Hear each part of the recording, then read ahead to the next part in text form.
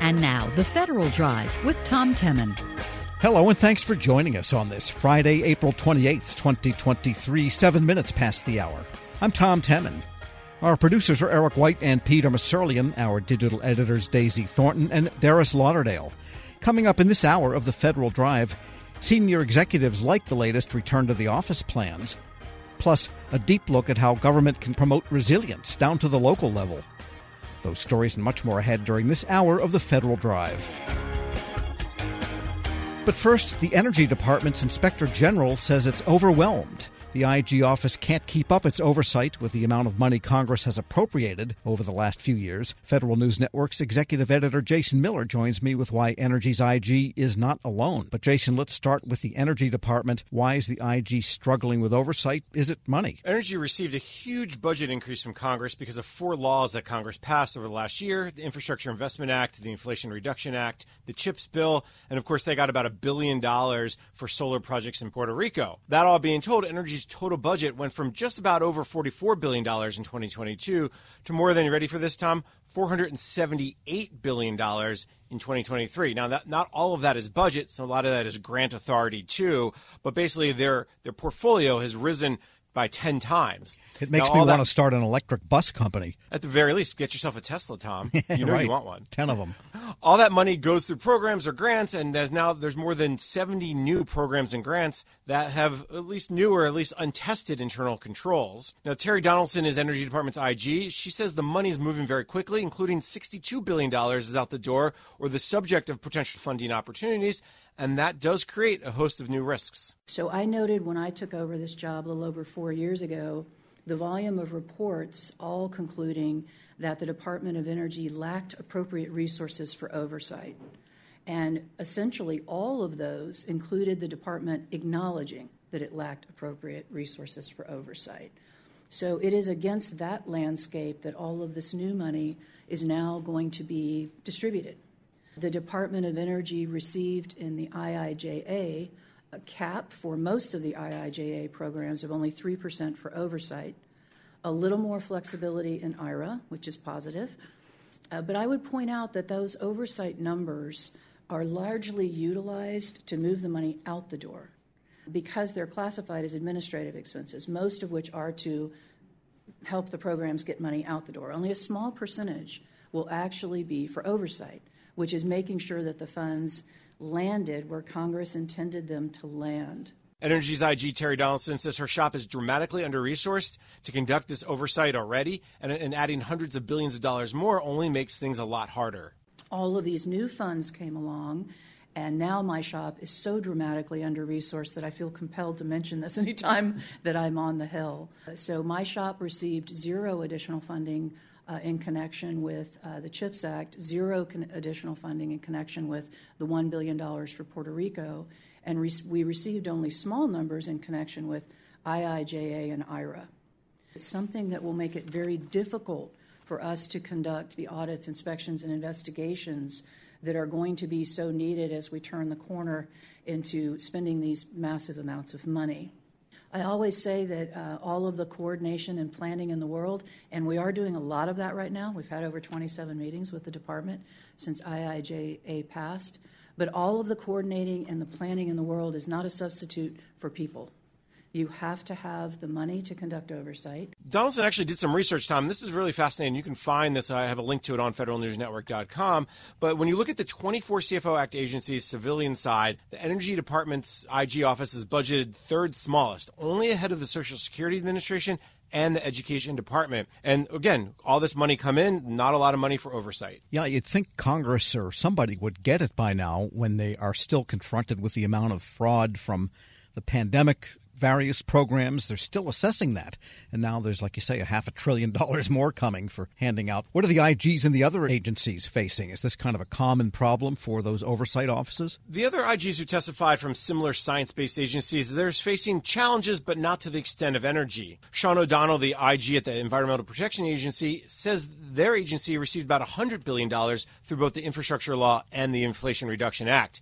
He says Congress did give EPA some dedicated funding for oversight under the infrastructure bill, but not with the Inflation Reduction Act. Additionally, EPA's Office of IG continues to recover from a decade of flat or reduced funding. The IIJA gave the EPA $60 billion. Most of that is going through familiar funding mechanisms like the state revolving funds. And so what we see are capacity issues at both the distribution and the recipients.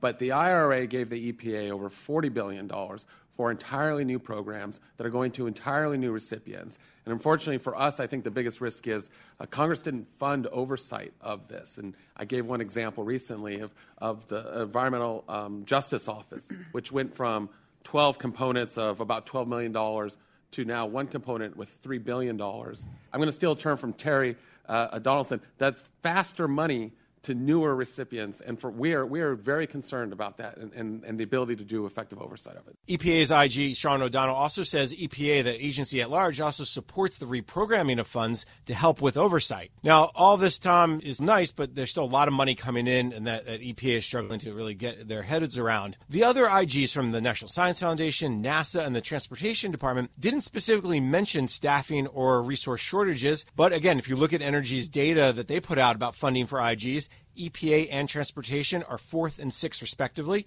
among all CFO Act agencies among the civilians. And NSF is still higher than Energy as well. So they seem to be treated better than at least the Energy Department has over the years. You know, it's amazing. I mean, members of Congress sit through the presentations on the high-risk list. They hear and read GAO reports every year about the unsustainable fiscal condition of the United States. The appropriations go up every year. You would think it's a no-brainer to be able to track the money and make sure the oversight is there. But that's just me. What did the House Science Committee members themselves say about IG staff funding and all that? Unfortunately for these IGs, not a whole lot. They didn't really offer any real solutions. And I think part of that reason, Tom, is I think they didn't really understand the problem as much or understand the concerns the IGs are facing to oversee all this money to get out the door. You know, Tom, we've seen a lot of hearings over the years, over the last 6 months or so, about waste, fraud, and abuse. But even Subcommittee Chairman Jay Obernotti, he says he was unaware of Energy's funding challenges for its IG.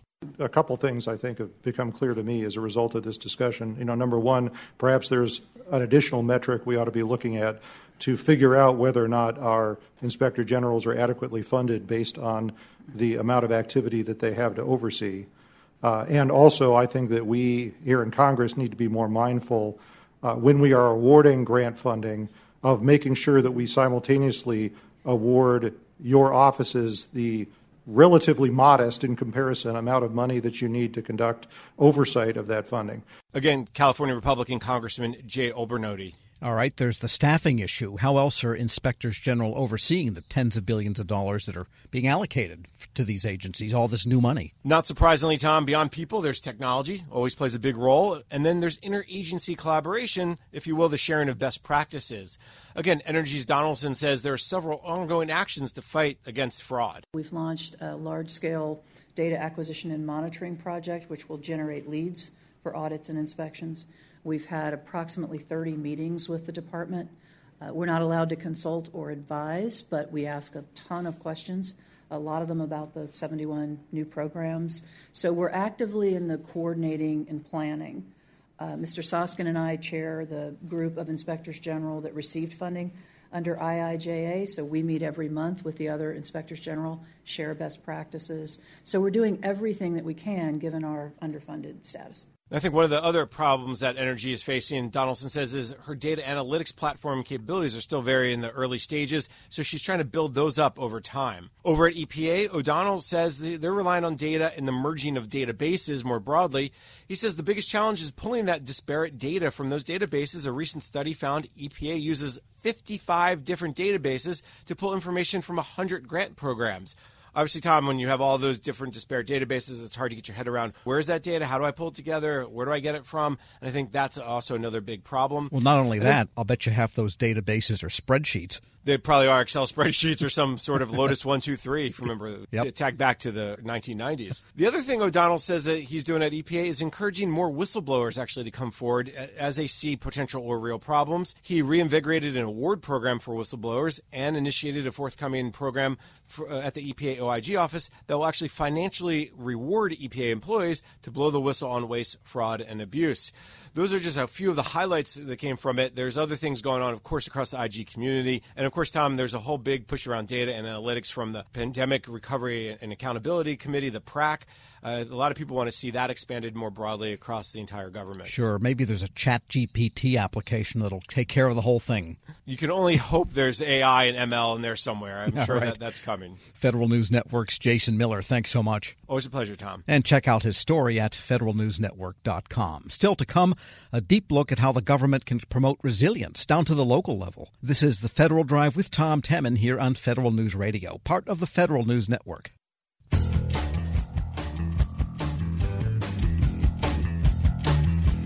Welcome back to the Federal Drive with Tom Temin here on Federal News Network. No one can predict when disaster will occur, but organizations, whether government or private, can control how well they respond. That's all about risk mitigation and resilience. Thinkers at the Center for Strategic and International Studies have pondered how the federal government can help state and local governments improve resilience in what CSIS calls 4 connected areas: workforce, climate security, supply chains, and cybersecurity. Here with more, CSIS Senior Advisor Suzanne Spalding.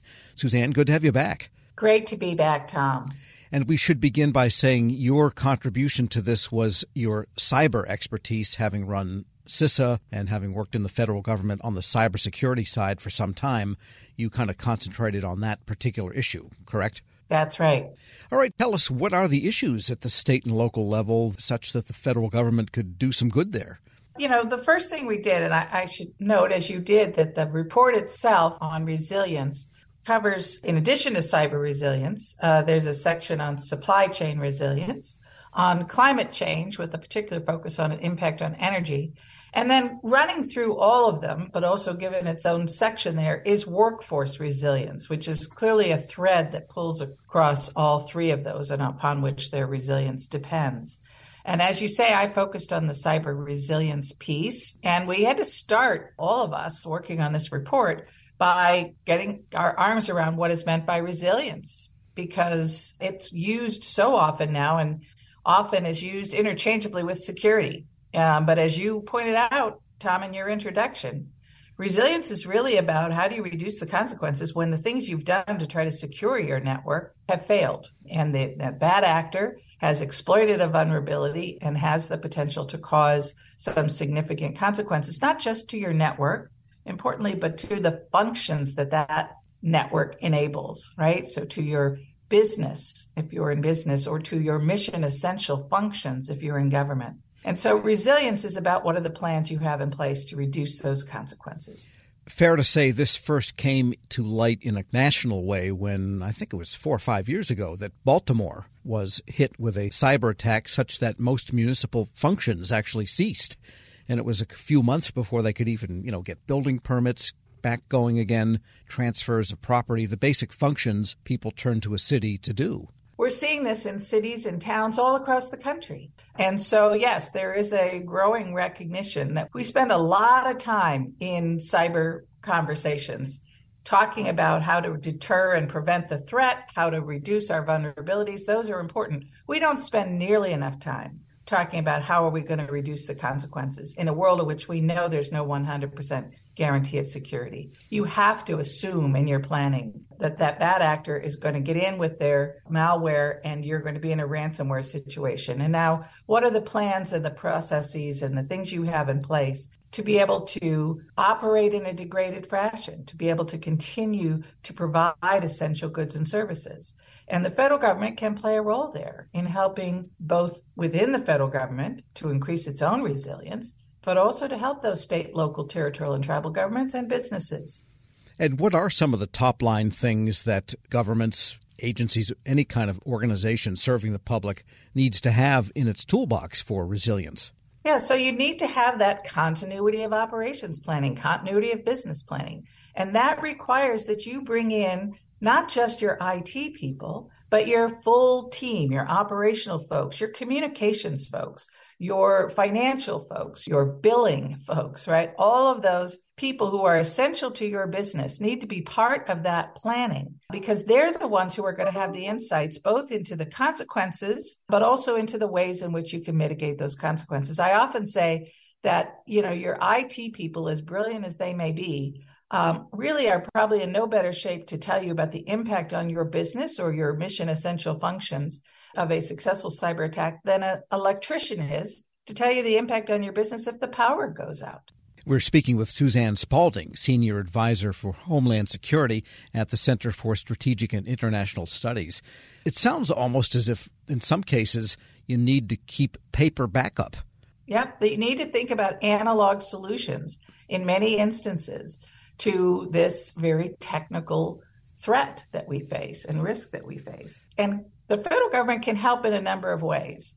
Congress, first of all, can provide adequate funding for the kind of analysis that we need. That, for example, the National Risk Management Center at my old shop at DHS, now called CISA, the work that they do to understand consequences, understand interdependencies and the prospect for cascading consequences, and which are the functions that, if disrupted, would have the greatest impact. That's essential for prioritization. We need Congress to, when it's passing something like the Infrastructure Act to rebuild our infrastructure across this country and update and upgrade our infrastructure, to provide the funding needed to build in resilience. We talk about secure by design.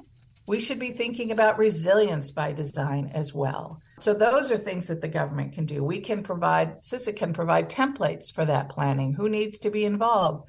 Here's the checklist. Here's how you do that continuity of operation planning. And sector-specific agencies can do the same and provide analysis on understanding consequences. And one of the connected factors in the report was the supply chain. And increasingly, cybersecurity is a function of supply chain security. Fair to say? Absolutely. And the supply chain section is outstanding. Breaks down what are the various categories of threats to the supply chain, which is a great analytic tool for trying to get your arms around it. And then some very interesting practical suggestions for how we might build greater resilience in the supply chain, including things like having digital twins as a kind of backup for a supply chain disruption, and even something called a digital seed bank. And that is what exactly? Well, if you think about the traditional concept of a seed bank, if plants become extinct, right, that we've saved some seeds, to have a third party, perhaps repository, right, of critical digital components and software, et cetera, so that if that supply chain is disrupted, we can go to that seed bank. And that might allow, for example, for domestic production of the needed digital tools and components. Right. So you almost need to keep those artifacts, which gets to the issue of backup and recovery itself. Is that, I wonder, becoming a bit of a lost art as people presume their cloud providers will take care of all of that? Well, and one of the key things that folks need to think about in the context of backups, I work with a lot of companies and I often ask them, do you have all your data backed up? Oh, yeah, we've got it backed up.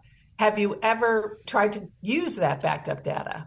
Well, no. And that is a challenge. That is something that is not automatic or easy. And so companies need to not only know they have secure backup that is, in fact, completely separate and distinct from their network so that it is fully backed up, two, that they have exercised using that backed up data. So backups are important, but you can't assume that you've got that taken care of. Exercise it. Even if your backup is in the cloud, exercise using periodically on a regular basis. Use your backup data. Right, sure, just to make sure the old bag of flour is still fresh, I guess, if you're going to make a cake. And this report now is extensive. It's long, and it covers those 4 areas. A lot of people at CSIS worked on it. What happens to it now? How do you make it not just another Washington report? Well, we did have a rollout event, and I would encourage folks who want to see the great conversations with outside experts we brought in to discuss this, go to csis.org. We are briefing the government, elements of the government, on the report and having conversations about how it applies to the work that they're doing.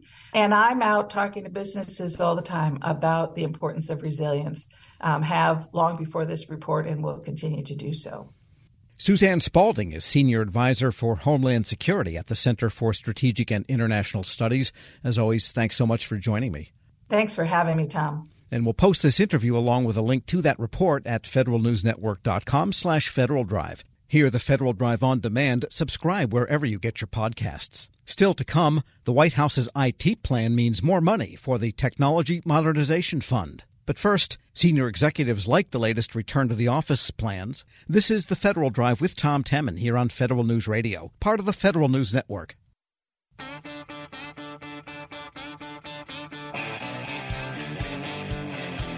Welcome back to the Federal Drive with Tom Temin here on Federal News Network. Senior executives say they're okay with the latest White House return to the office guidance. The Office of Management and Budget issued the guidance a couple of weeks ago. It emphasizes what it calls organizational health and calls for a lot of data gathering. We get one perspective from the chairman of the Senior Executives Association, Marcus Hill. Mr. Hill, good to have you back. Good morning, Tom. How are you? All right. And so the SEA kind of likes what has come out from the Office of Management and Budget. It seems to offer a way to both telework and get people back in the office if needed. Yes, we were pleased that OMB decided to really emphasize a data-driven approach to determining or assessing agency organizational health and performance. And we're hopeful as they continue to work with agencies to develop their work environment plans that they will literally work closer with agencies and various stakeholders to help develop those plans. So we were definitely pleased that they emphasized a data-driven approach. However, we were not as pleased with their lack of stakeholder engagement up front in developing these plans. So it kind of just came out and then go ahead and go at it type of feeling. Yes, because most of these agencies, Tom, as you know, have been working diligently on these reentry plans for a while since we started migrating back to sort of a pre-pandemic norm. So I think that OMB, in our opinion, sort of reacted based on President Biden's and the Congress's ending of the national emergency, responding to the COVID pandemic. Obviously, telework has been a centerpiece of that politically, with the desire to return, I think, as many employees back to the workplace as possible. But we just like to encourage OMB and those working on these plans not to necessarily reset to a pre-pandemic mindset, but to take those lessons learned from the pandemic to hopefully expand the use of telework and remote work. And, of course, your own federal career was in large measure in law enforcement and law enforcement training. People in federal law enforcement, and there's probably 60 or so units of law enforcement throughout the federal government, they necessarily are on location wherever they happen to be. Those are not office jobs. And do you sense that there's, maybe not, tension between those that by virtue of the type of work need to be at work, as we classically understand it, and those that can telework because it's all computer type of stuff? You know, we haven't heard that concern from our constituents. I think that most of them understand that there are certain positions that require an in-person presence the majority of the time, but there are a lot of support positions that are probably best performed in a telework situation or a remote work situation. And so we're just advocating that OMB and OPM and others within the administration really take an opportunity to evaluate the positives as well as those improvement opportunities associated with telework, remote work under the auspices of organizational performance and health, and really move us forward, because we believe that the pandemic basically accelerated some of these workplace of the future initiatives, which we've had the opportunity to test drive for about 3 years now. And so I think there are probably lots of studies that are in place that will share the data that will help these agencies make informed decisions. Right. I think the need for remote work also accelerated the technological developments that are needed to support it, because they were pretty primitive, some of these tools at the outset. And by a couple years in, and now 2 or 3 years later, they're pretty good. Absolutely. And what we're doing today is a demonstration of that. Right. Yes, we are on a call by a commercial platform that does video conferencing in reasonably good sound, and you do sound good from your home in a distant state from where I am. And by the way, we are speaking with Marcus Hill. He is chairman of the Senior Executives Association, retired SESer himself. And this idea of organizational health, what does that mean precisely? I mean, there are measures you can look at, like the best places to work rankings and other results in the Federal Employee Viewpoint Survey, how many people leave versus the percentage that stick around. What, in your experience, are good measures of organizational health? That's kind of a nebulous word. Yeah, I think the federal government relies on the Federal Employee Viewpoint Survey to really gauge organizational health by evaluating the survey results. I think they conduct that survey on an annual basis.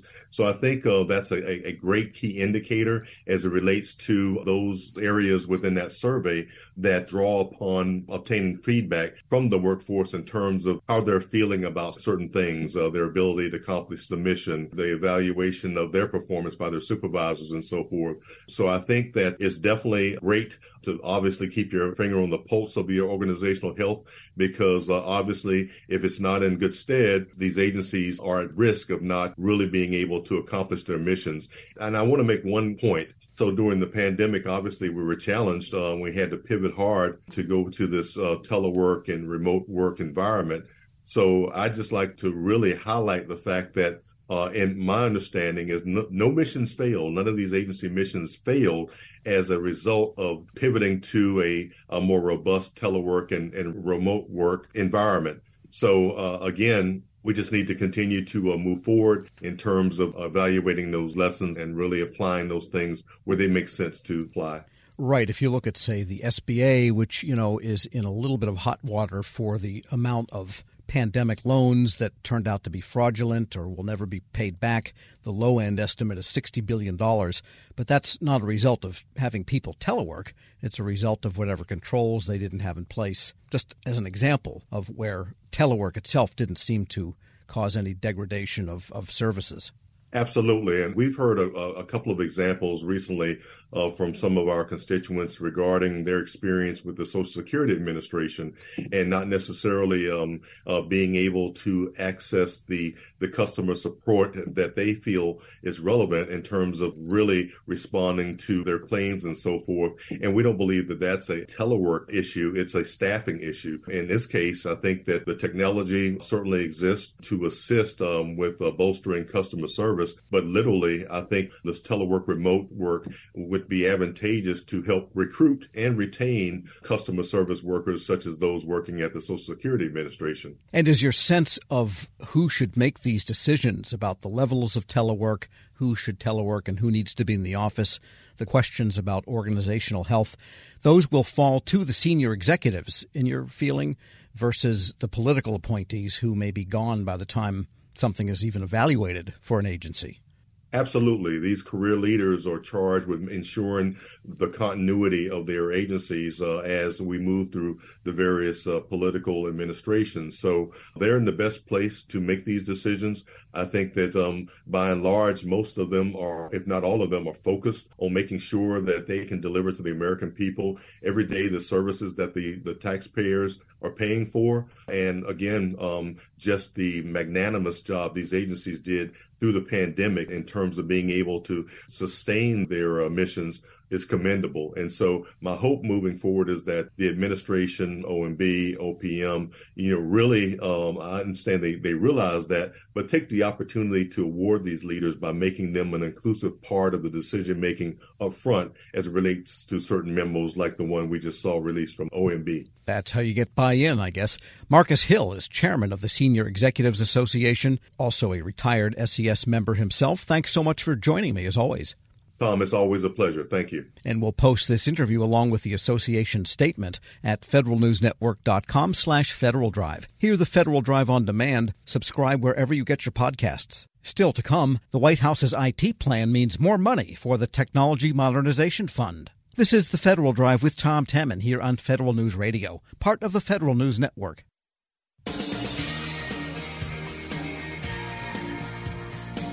Welcome back to the Federal Drive with Tom Temin here on Federal News Network. The Biden administration expects to spend about $400 million over the next 2 years through the Technology Modernization Fund. The White House is seeking to replenish that fund with another $200 million for fiscal 2024.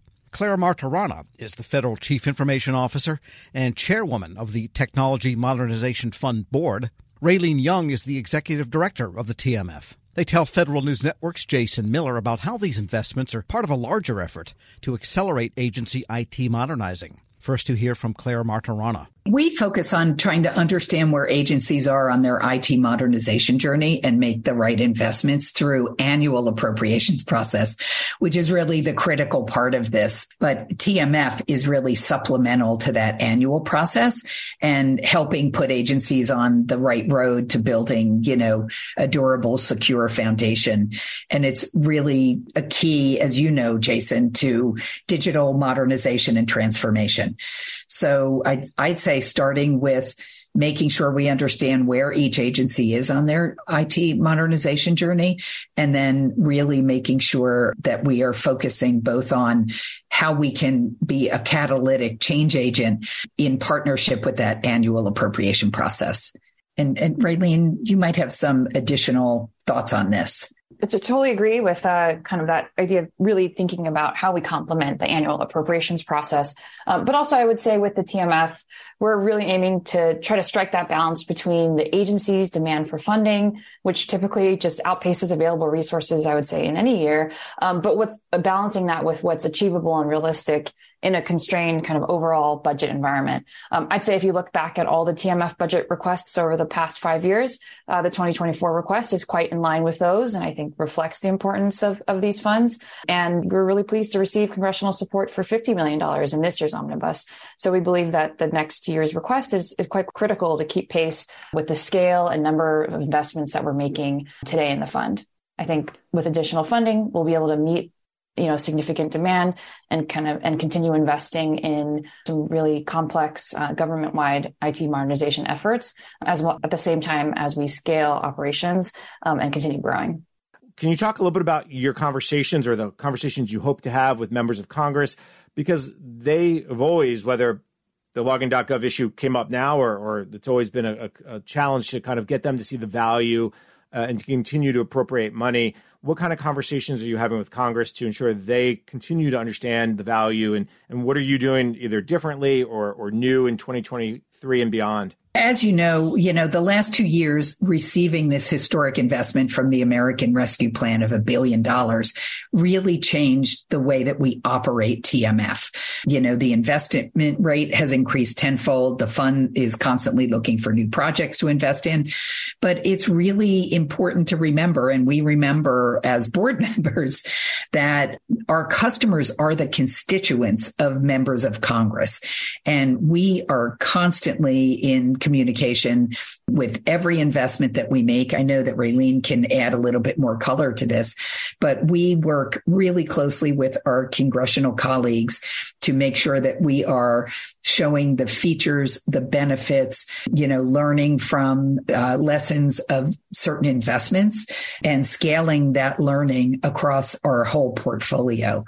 But I think, Raylene, maybe you can touch on how we interact with Congress on a frequent basis. I would say something that's actually always been true for the TMF is we provide detailed and regular spend plans to our congressional committees. We really try to outline proactively what's happening in each investment round, what actually happens when different investments either wrap up or kind of get updates or sort of show progress along the way. So I think that's a pretty unique aspect of the program. And at this point, almost on a monthly or every other monthly basis, we've been able to kind of give these refreshed updates in written form, but also have done regular briefings with our committees as well. So definitely here to engage and help answer questions and help shine a light on the great impact of these investments that we're making. There was a lot of hesitation from agencies whether or not they want to apply for TMF. Do you get a sense that as over the last few years, agencies not only are more comfortable with applying for funding and asking for potential loans, but they're better at what makes a good investment and why? Talk about that growth. It has been really clear that there's demand, right? There's absolutely no question based on the numbers Raylene shared that IT modernization, cybersecurity, customer experience, and legacy IT issues challenge every single federal agency. So TMF under the American Rescue Plan and with our historic $1 billion investment has really changed how agencies think about TMF And when we were able to change our repayment model from 100% repayment to some flexibility for agencies that had very specific needs, it really had agencies leaning forward and leaning into TMF where they might not have previously.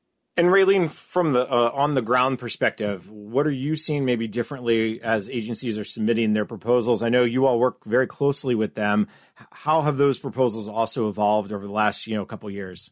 I think something you mentioned around working just really closely with agencies. I think that's also been a big change in the last few years. We've meaningfully grown the TMF program. We've expanded the board and added new members and obviously added subject matter experts to the team. So that's given us just an increased ability to engage quite early and often with agencies who are interested in the TMF.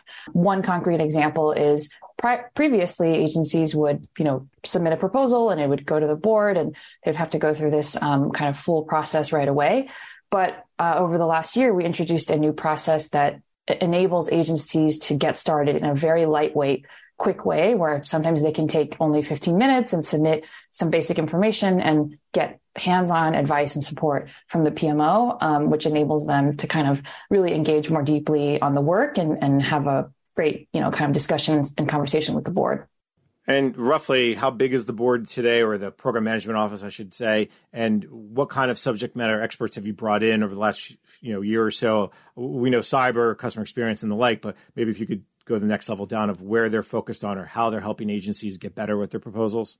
I'll let Claire actually highlight some of the great skill sets from the board. But on the team, on the program management office's side, you mentioned CX, you mentioned cybersecurity. I would just say we provide a kind of general technical support, helping agencies take a more agile approach to their modernization plans. And that's been a really big focus, is just looking at how to break down the projects, ensure that incremental impact is achieved as they embark on their projects.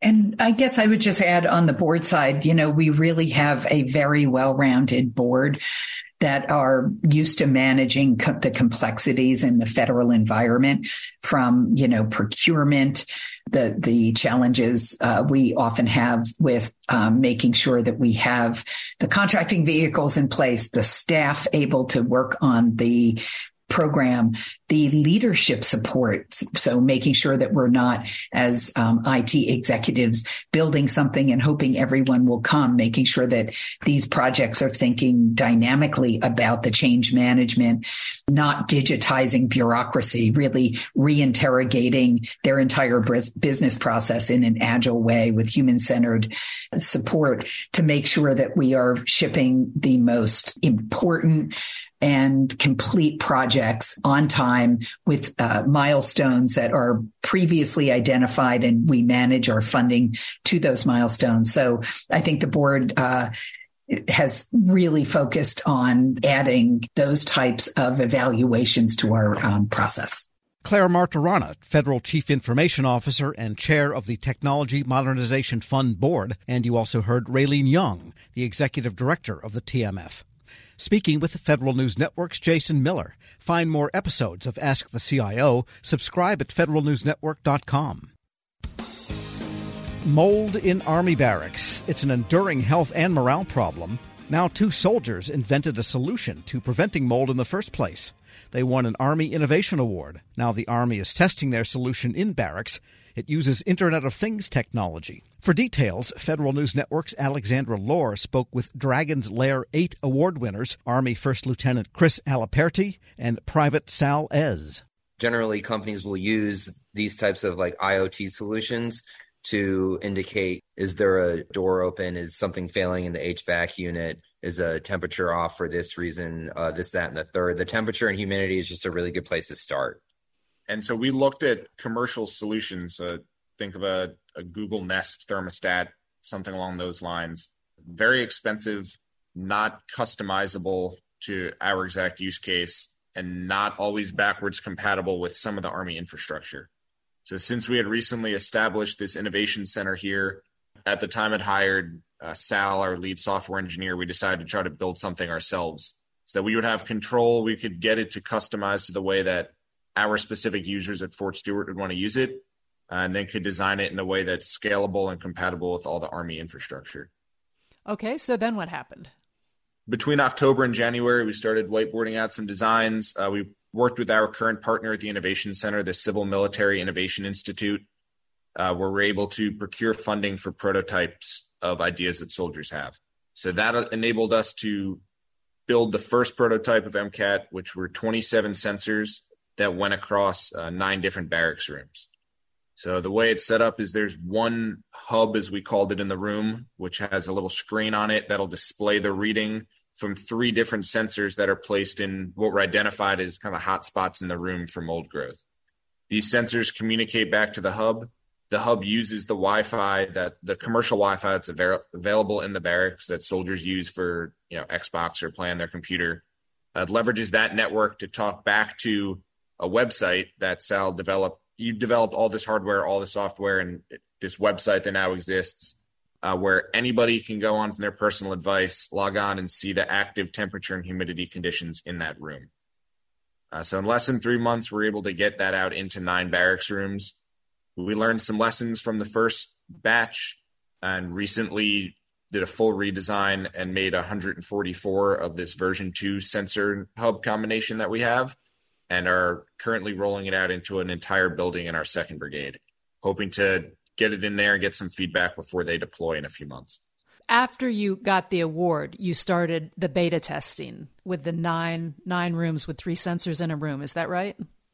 So no, that was well before. Yeah, so it was actually before it. The competition came up kind of adjacent to us working on it. So we were doing this regardless of if there was a competition. We saw how much work the division was putting into trying to take care of soldiers, trying to improve their lifestyle, the living conditions in the barracks, and we're just trying to do our part with it. And it just happened that it was at a good level of development to present at a competition like this.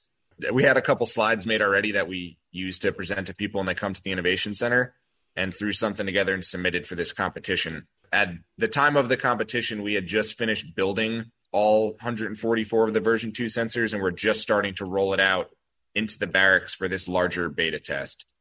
Went there, did the competition, and then since then we've been continuing to roll that out. Who looks on the website and checks the humidity in the different rooms that you're using? So ideally, there's kind of 2 sets of users of it, or 3. It could be the soldier living in the room. They can be proactive and fix it without it ever elevating outside of the room. They may be unaware of the conditions. They can say, why is it hot and humid? Oh, it's because I duct tape over my vent because I didn't like the noise. Fix the problem right there. The non-commissioned officers in our formation, so the soldiers, team leaders, squad leaders, platoon sergeants, first sergeants, are the ones generally responsible for the direct welfare of the soldiers. So they would be going and doing physical inspections of the barracks rooms daily, weekly. This now allows them to multiple times a day access it from their phone and go do more pointed inspections when they notice an issue. Then when we started working with DPW, that's kind of the third user of this, they have dedicated mold teams that have been going around and remediating these mold problems as soon as they occur. The team can now access this app in the morning and kind of triage their work for the day and go take a look at the rooms that are out of tolerance. What did you make with a 3D printer? Inside of these are the actual hardware components. So Sal designed all of this, and then we needed something nice to put it in. Our makerspace manager, who works for the Civil Military Innovation Institute, designed these cases that properly house all the hardware and allow us to just keep it protected from soldiers and attach it to walls in the barracks. So are there 3 of those little boxes in each room, or does that box have 3 sensors in it? Nope. So there's 3 of these sensors, and these run on a battery. So these can run for up to a year. We designed them that way, figuring that a major use case of this will be when a unit deploys. There's less people around to inspect each room, so they need kind of all the help they can get. We don't want soldiers coming back from doing their job overseas to 9 months to not living in perfect conditions. So this will allow a team to monitor for hopefully the entire 9 months up to a year. And there's 3 of these around the room. Depending on the different configurations of the barracks, they're in different places. There's 4 or 5 different models of barracks on Fort Stewart and Hunter Army Airfield.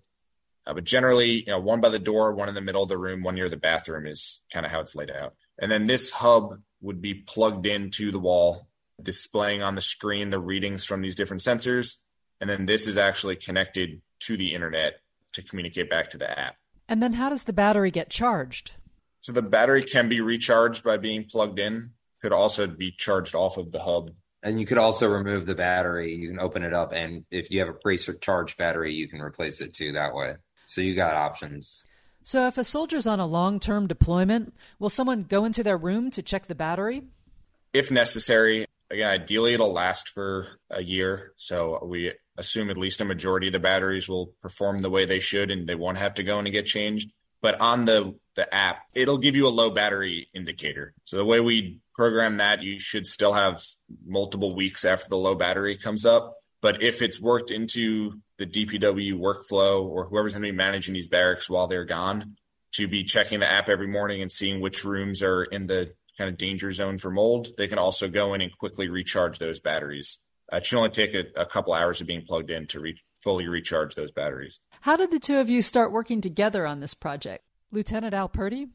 We're both infantrymen by trade. So I was an infantry platoon leader in one of the battalions here with the engineering background. So I got to get pulled up and start this. And then you want to say the program you did? Yeah, so I essentially got sort of scouted into this program where I was essentially kind of outsourced to JSOC, Joint Special Operations Command, after doing 3 months of training with a private company and then developing applications with them for 6 months. And then I essentially had to repay about a year or so amount of time to either back to the division or to the Corps at Fort Bragg. And so I just came here to pay back all the training I got and whatnot. Private Ez, what was the training you got specifically? So I did 3 months of direct actual software training with a company called Galvanize out of Colorado online. And then following that, I did a sort of internship with JSOC. And did you have a software background before you joined the Army? Yes, I did. So all the hardware stuff came from just hobbyist type stuff before joining. I did study it a little bit as well on the software side. Really, all the hardware stuff just came from stuff I knew before joining. But a lot of the integrated, more advanced software stuff came after utilizing it within the Army. Lieutenant Al Purdy, how about you? What was your background? So I don't have any formal software training at all. I have a bachelor's degree in mechanical and aerospace engineering and a master's in biomedical engineering. So kind of just generic engineering knowledge and project management. This is 99% Sal's work. Just happens in our lab here, and it's become one of our bigger projects. Terrific.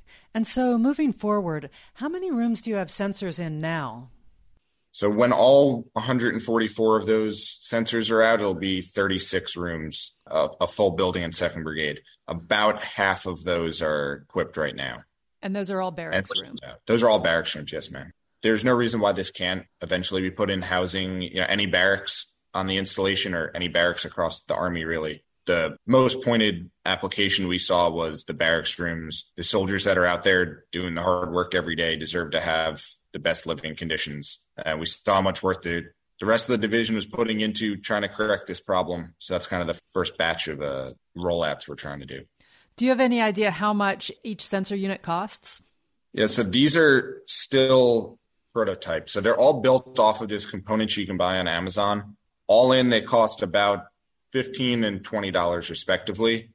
What we're working on right now is redesigning it in a way where it's all one compact circuit board. So instead of having various components that we had soldiers in here welding them together or soldering them together by hand, it'll be scaled and manufacturable. At that point, it should cost more in the neighborhood of $10 per sensor. So are you all going to go apply for a patent on this?